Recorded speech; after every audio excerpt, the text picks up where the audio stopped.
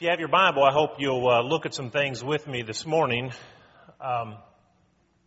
The screen, I guess maybe I could have set this up if it wasn't there already, but you see where I'm getting at. But the same but different, that's what I want to talk about this morning. There's some things that seem to be the same, but in reality they're very different. Last week we talked about learning to discern between good and evil, right and wrong, and we do that through the exercise of our senses. We discipline ourselves through the Word of God, and we learn to discern between good and evil.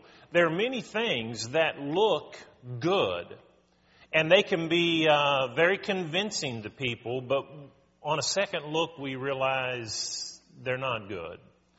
My goal and your goal in life, one of the things that will help to keep sin less and less a part of our experience, is to be able to determine between good and evil, to make that discernment, and then to have the conviction to follow through with our understanding. The gospel of Christ is the power of God unto salvation.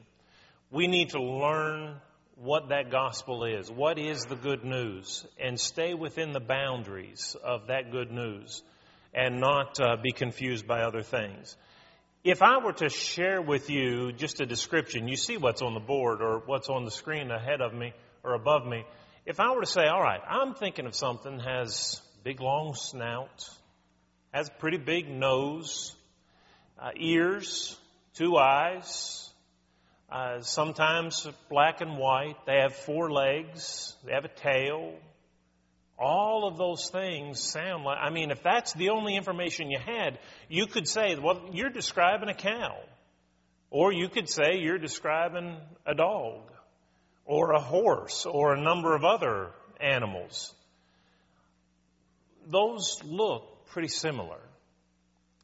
But all of us know the difference between a horse and a cow. We know that those aren't the same thing, even though they have many similarities.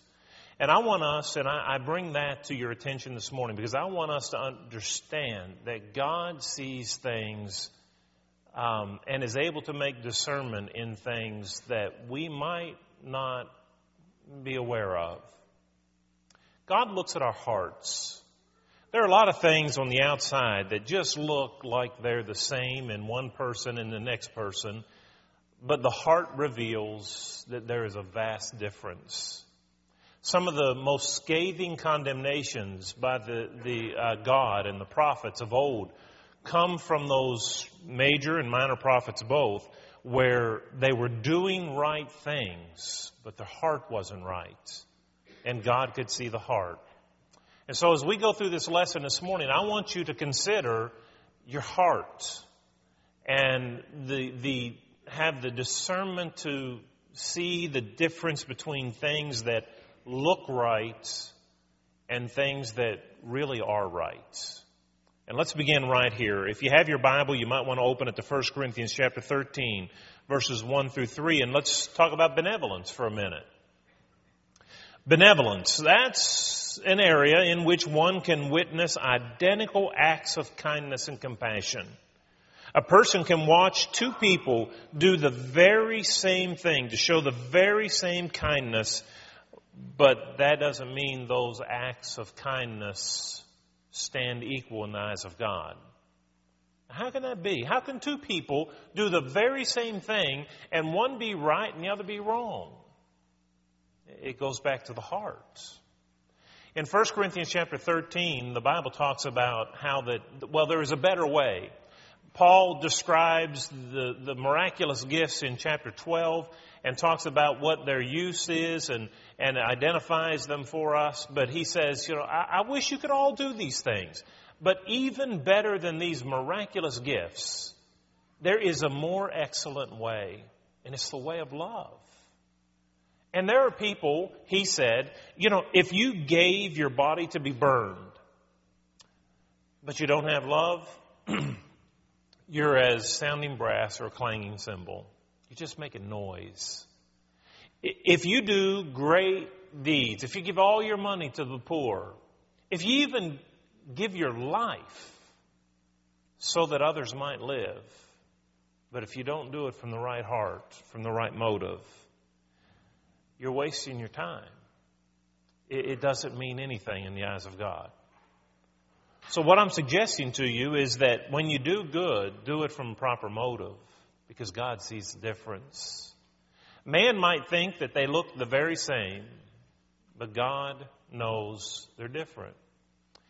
A number of years ago, I had a man, this isn't necessarily benevolence, but it'll show you the kind of thing that I'm talking about. A man called me before a gospel meeting where I was preaching, and he said, Steve, I'm calling to let you know that I'm going to be present tonight at your gospel meeting, and so I would like for you to call on me for prayer. But I don't want the closing prayer. I want the opening prayer so that I can sit up in one of these seats up here where people can see me. He really said that. I couldn't believe it. You got to be kidding me. You actually had the nerve to call me and invite yourself to be called on to pray and tell me that you want to pray where you can sit up front so people can see you. Does that not sound like the parable that Jesus just quoted or was quoted in Luke chapter 18? 2 men went down to pray. One was so humble, he wouldn't even lift his head eyes to heaven. He said, I'm a sinner. Please forgive me. The other man said, boy, I may not be perfect, but I sure am a whole lot better than this fellow over here. One went home justified. They were both sinners. They were both praying, doing identical things. But one went home justified and the other did not. God sees the heart. In Matthew chapter 6, verses 1 through 4, the idea of giving your charitable deeds, the idea, the mere suggestion, the brazenness of some guys who would blow a trumpet to get everybody's attention. You turn around, what's going on? And it's just some guy dropping money in a collection plate. You're kidding me. You think that would be you're going to draw attention to yourself so that everybody can see you put money in the collection plates? He says, do your charitable deeds so that the left hand doesn't even know what the right hand does. That means you don't go broadcast it. It's not about how much you give. It's not about who knows what God knows. If your intent is to get the praise of men, well, maybe you'll get that, but that's about all you'll get. If your intent is to praise and honor God, do it quietly. Don't let people see. Don't do it to be seen. And God will honor that. There's a difference in identical acts of benevolence. And the difference is the heart. We need to be careful that what we do is done with the right motive. And I think I told you this when I was coming down, maybe last fall. It may have been the first time I ever spoke here. But when I first graduated from Freed-Hardeman, we preached at a place in West Virginia for about 5 years. And it was wintertime, and there were a lot of widow ladies, and it was snowing. And I got up one morning, and I said to Kim, I'm going to go shovel the walks of all the widow ladies.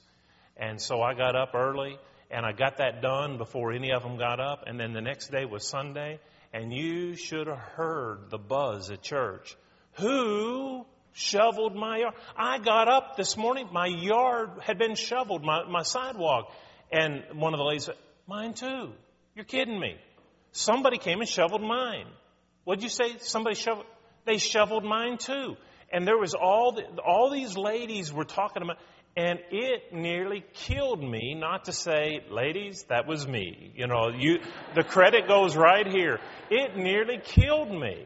I wanted credit. God sees why you do what you do. Are you doing it to get credit, praise, self-adoration, or are you doing it because there is good that needs to be done? There's a difference, even though the action may look the same. Another area is disappointment and suffering. I can witness a Christian as well as a non-Christian, and I can witness and watch them suffer identically. I can see them suffer from the same ailments. But there's a great difference. And I can see those ailments even take their life. But there is a difference. Even though on the outside what I see is identical, there's a great difference. And I'm thankful for this. You see, the Bible tells us in Romans chapter 8 and verse 28, for we know, Paul assumes we know this, for we know that all things work together for good to those who love God and who are called according to His purpose. That doesn't say that everything that's going to happen to me, if I love God, is going to be good. There are bad things that happen to good people. Job is a case study in that. But what it does say is that God can bring purpose and meaning and redeem a situation that doesn't look like it can be redeemed. I'm glad that God can make good of what is bad. I'm glad that my life is not at the whim of circumstances and events. I'm glad to know that the God I serve is powerful enough to take whatever it is that comes in my way and crosses my path, and He can shape that and work that and make it ultimately work for good. The Bible makes some great promises to the child of God. There are things that may cross my path, that may take my life earlier than I would have liked to have gone. I think the longer we live, the more desirous we are of exiting this world and going on to be with the Lord. John said, Lord, come quickly. But John was on the island of Patmos as an exile. That's a far different cry than one who might be 20 years old and his whole life is ahead of him and he hasn't experienced many things in life that God intended to be good. And he may not be so eager to leave this world and to go on to heaven just because of their station, their position in life. I understand that there are differences there, but I am so glad to know that God can make purpose and good from what I just don't like. The Bible tells us in Revelation 21 and verse 4 that heaven, that home of those who are faithful to God, will be a place where there will be no more tears, no more sorrow, no more death and dying. All those things will be passed away. That's good news. I'm glad to know that. The Apostle Paul said in 2 Corinthians chapter 4, verse 17, that this light affliction, and I wouldn't have called it light, but Paul did. Paul talked about his light affliction was working for him a far exceeding weight of glory. There's purpose. There's meaning. I don't like it now, but I know what it's doing for me. God can make good from this. The terrible tragedy that I see in the lives of so many people. Have you met people who have just had such a difficult time and nothing goes their way? I mean, they exist in poverty and every day is just a struggle, not for plans, just for survival. Look at how so many people, we are so blessed in this nation, but then you look at people who don't have the blessings that we have, and you see how they suffer, and you see how they've been sick, and you see how they die. And that's a terrible thing, but what is worse is the contemplation of the fact that it's bad enough to have to endure it here for a little while, but to miss out on heaven forever, boy, that's awful. There are people who suffer in this world, but their suffering hasn't even begun. I'm thankful to God that there is discernment. There's a difference in the suffering of a child of God and in one who is lost. We may go through the same things in life. We may feel the same pains and we may experience the same heartaches, but for the child of God, it's just temporary. And we have heaven. For the one who has rejected Christ, their trouble just begins. There's another area in which things look the same, but really they're different, and that's in the area of sin. I can witness Christians as well as non-Christians, that they sin. They commit the very same things. I know of Christians who will commit the very same sins that non-Christians will commit. But again, there is a difference. How so? Sin is sin, isn't it? Well, yeah, sin is sin in the respect that you'll lose your soul if you sin and don't repent of it. But here's the difference between a child of God and a child of the world. The child of God will sin. Just because you get baptized and you come up out of that water and all your past sins are forgiven, that doesn't mean you'll never sin again. You may, by the end of that day, go back and do something that you used to do as a non-Christian that you shouldn't do. Here's the difference. When you become a child of God, sin no longer has dominion over you. Romans chapter 6 and verse 14, I'll get it out. Romans 6:14. For the child of God, sin no longer has dominion. It doesn't mean that you'll sometimes stumble, that you won't ever do that again. You'll never sin again. No, you'll sin and you'll stumble, and through weakness and sometimes through ignorance, you'll make mistakes, but they're out of character now. It's not about who you are. It's an out of character. It's a mistake now. It's not deliberate. For the person in the world who sins, they have no remedy for forgiveness.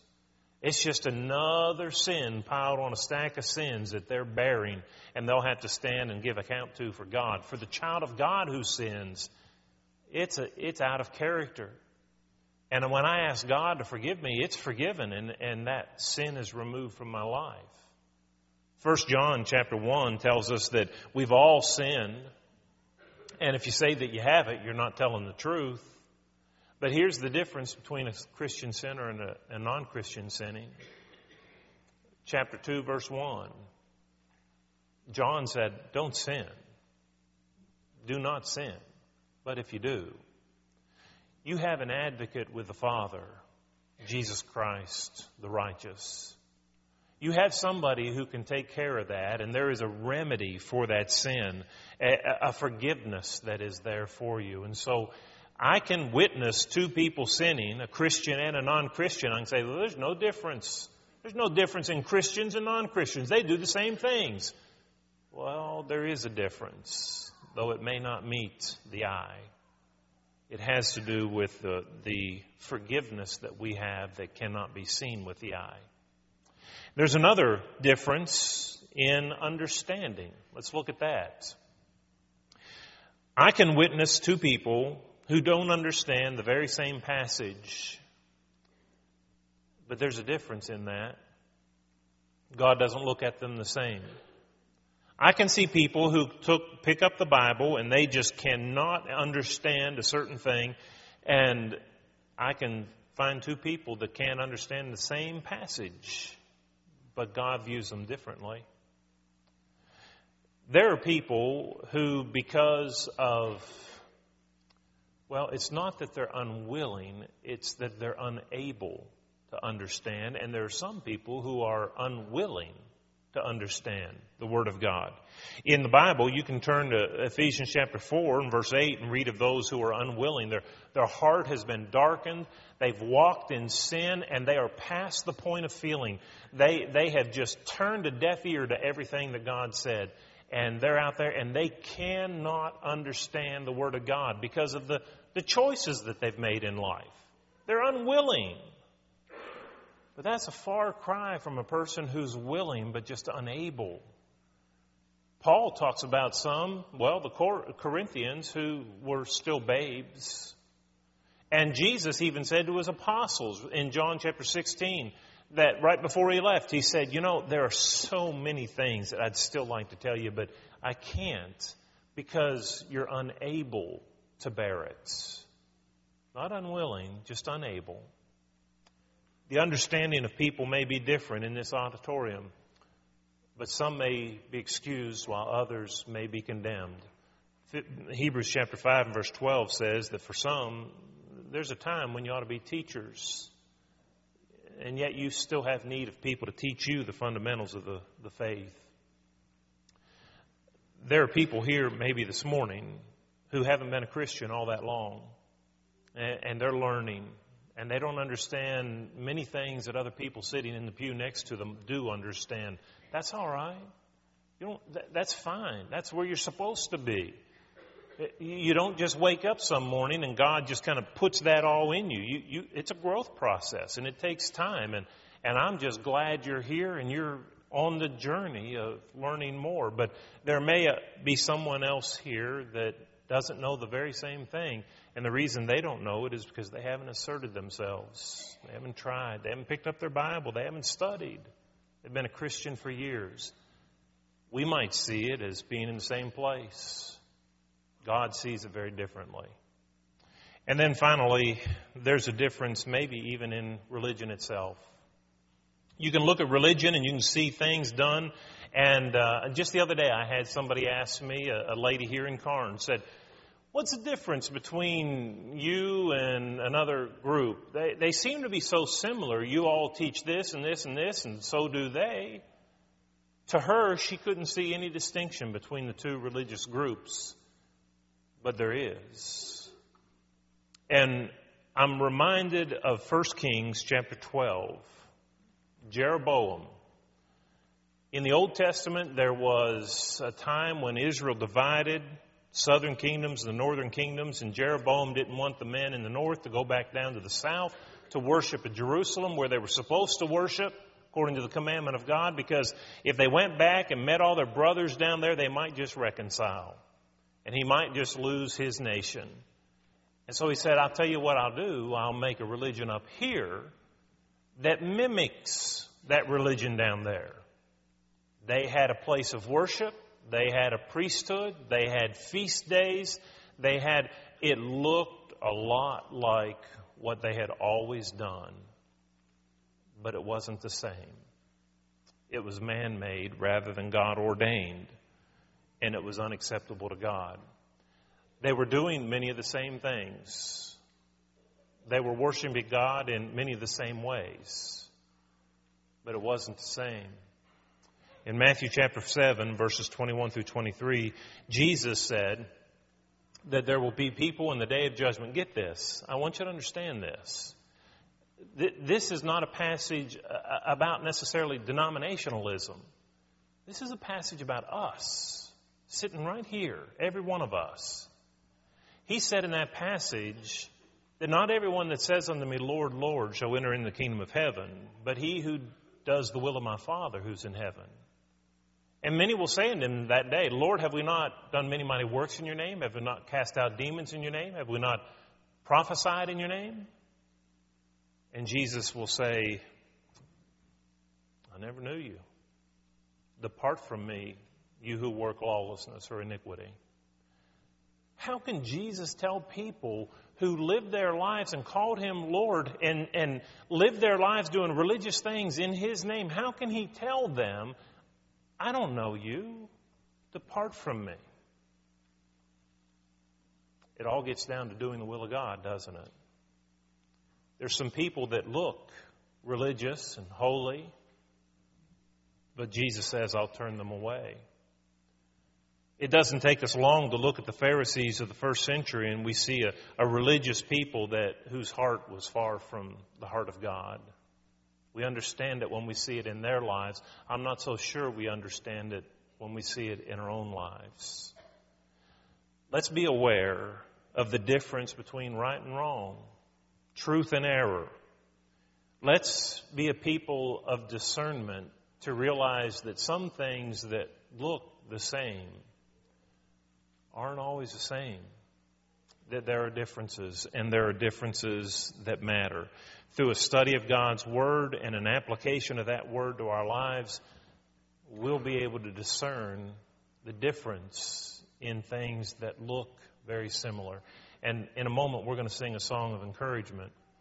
As that song is sung, I want you to take a good look at your life and understand that God sees more than what we see. The fact that you're here today, that's a good thing. But it may not meet the criteria that God has in mind. He may see beyond just the action and look at your heart, look at the way you lived this past week, look at the things that you said to your family this past week or your workplace. There are things that we see and we say, oh, this is good. But God sees a little deeper, and He may be able to see some things that aren't so good. Listen, if you're here this morning and you've not yet obeyed the gospel of Christ, why don't you do that? We serve a loving God who's willing to save, and there's no reason we should leave here lost. If you have not yet turned from your sin, if you believe that Jesus is God's Son, then why don't you come forward, confess your faith, and be baptized for the forgiveness of your sins? If you've already done that, but there are things in your life that, well, God knows. God knows. Make it right. Come clean. God sees every secret thing. We can't pull one over on Him. If it's not right, He sees it. He knows. So let's come clean and let's make it right. And let's, with determination, serve Him more faithfully this week than we have in the past. If you need to respond, won't you come as we stand together and sing?